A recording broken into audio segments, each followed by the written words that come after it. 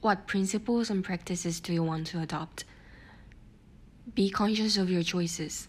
Every decision you make should reflect what kind of a person you aspire to be. Have your own values that you can always revisit and think what you ought to do to live up to your values. Another principle is Thanksgiving. You should learn to always give gratitude because meaningfulness of your life depends on your attitude. Your situations are not going to change. The only thing that can change is your attitude towards them. Would you continue to complain about things that are thrown at you, or would you at least find meaning in them? Be motivated by gratitude. If you're motivated by desires alone, your life will be miserable because you'll be living a life that doesn't add up to anything, but instead one that goes on, chasing one desire after another until death. You're never going to be satisfied. Orient your desire and motivation towards gratitude. If you desire something that's not within your control, you're only going to be disappointed, and you're going to miss out so many things that's within your control and worthy of your attention. You can't just start giving thanks all of a sudden. It doesn't happen overnight, it comes with training. And so you must create a habit of giving thanks. Start giving thanks to the things that's useful to you, and then give thanks to struggles you're going through because they will build your character and make you a better person. In the end, you'll be able to appreciate all things that's given to you. If your parents favor your siblings over you, be thankful at least they love your siblings. If you're tired from work, be grateful having a place to work because in the past you were desperate for that position. The same applies to mindfulness. When it's snowing out, you can choose to appreciate its beauty instead of complaining about having to stuck in traffic on your way back home.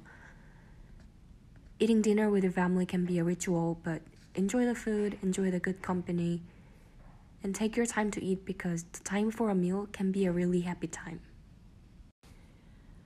Now you know how to celebrate life, but if you don't practice, it doesn't come easily. Train your brain to remember positive stuff. The time you enjoy life and celebrate it is now. And the sooner you practice, the sooner you'll begin to live a happier life. You should start adopting these principles and practice them one day at a time. Start today. And here's the practicals. Pick one thing you can do and will enjoy. It doesn't have to be big. It can be anything as simple as texting your friend and to tell them how much you appreciate them. Do it today. And tomorrow, pick something different and do that. In less than a month, you're going to have a list of celebrations you can pick from. And I promise you, you'll start to feel good about your life.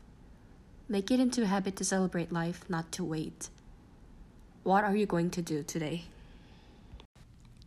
Are you leaving or are you merely surviving the week so you can enjoy the weekend? If you are barely making it through the week, I want to tell you this. You can choose to be happy today. You don't need to wait until things get better. If you're given two options, either to celebrate what's in front of you or to miss out what you have, complaining about what you don't have, what would you choose?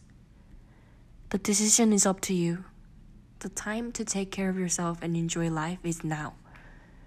I'm going to challenge you to join me to practice celebrating life on a daily basis.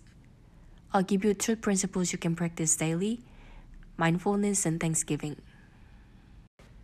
Mindfulness means being conscious of the choice you make at every moment of your life. Why did you decide to do the things you did today? What would you like to do with your life? Look back to your day-to-day life. Do your actions and words correspond with your purpose? If not, why are you living your life the way you're living now?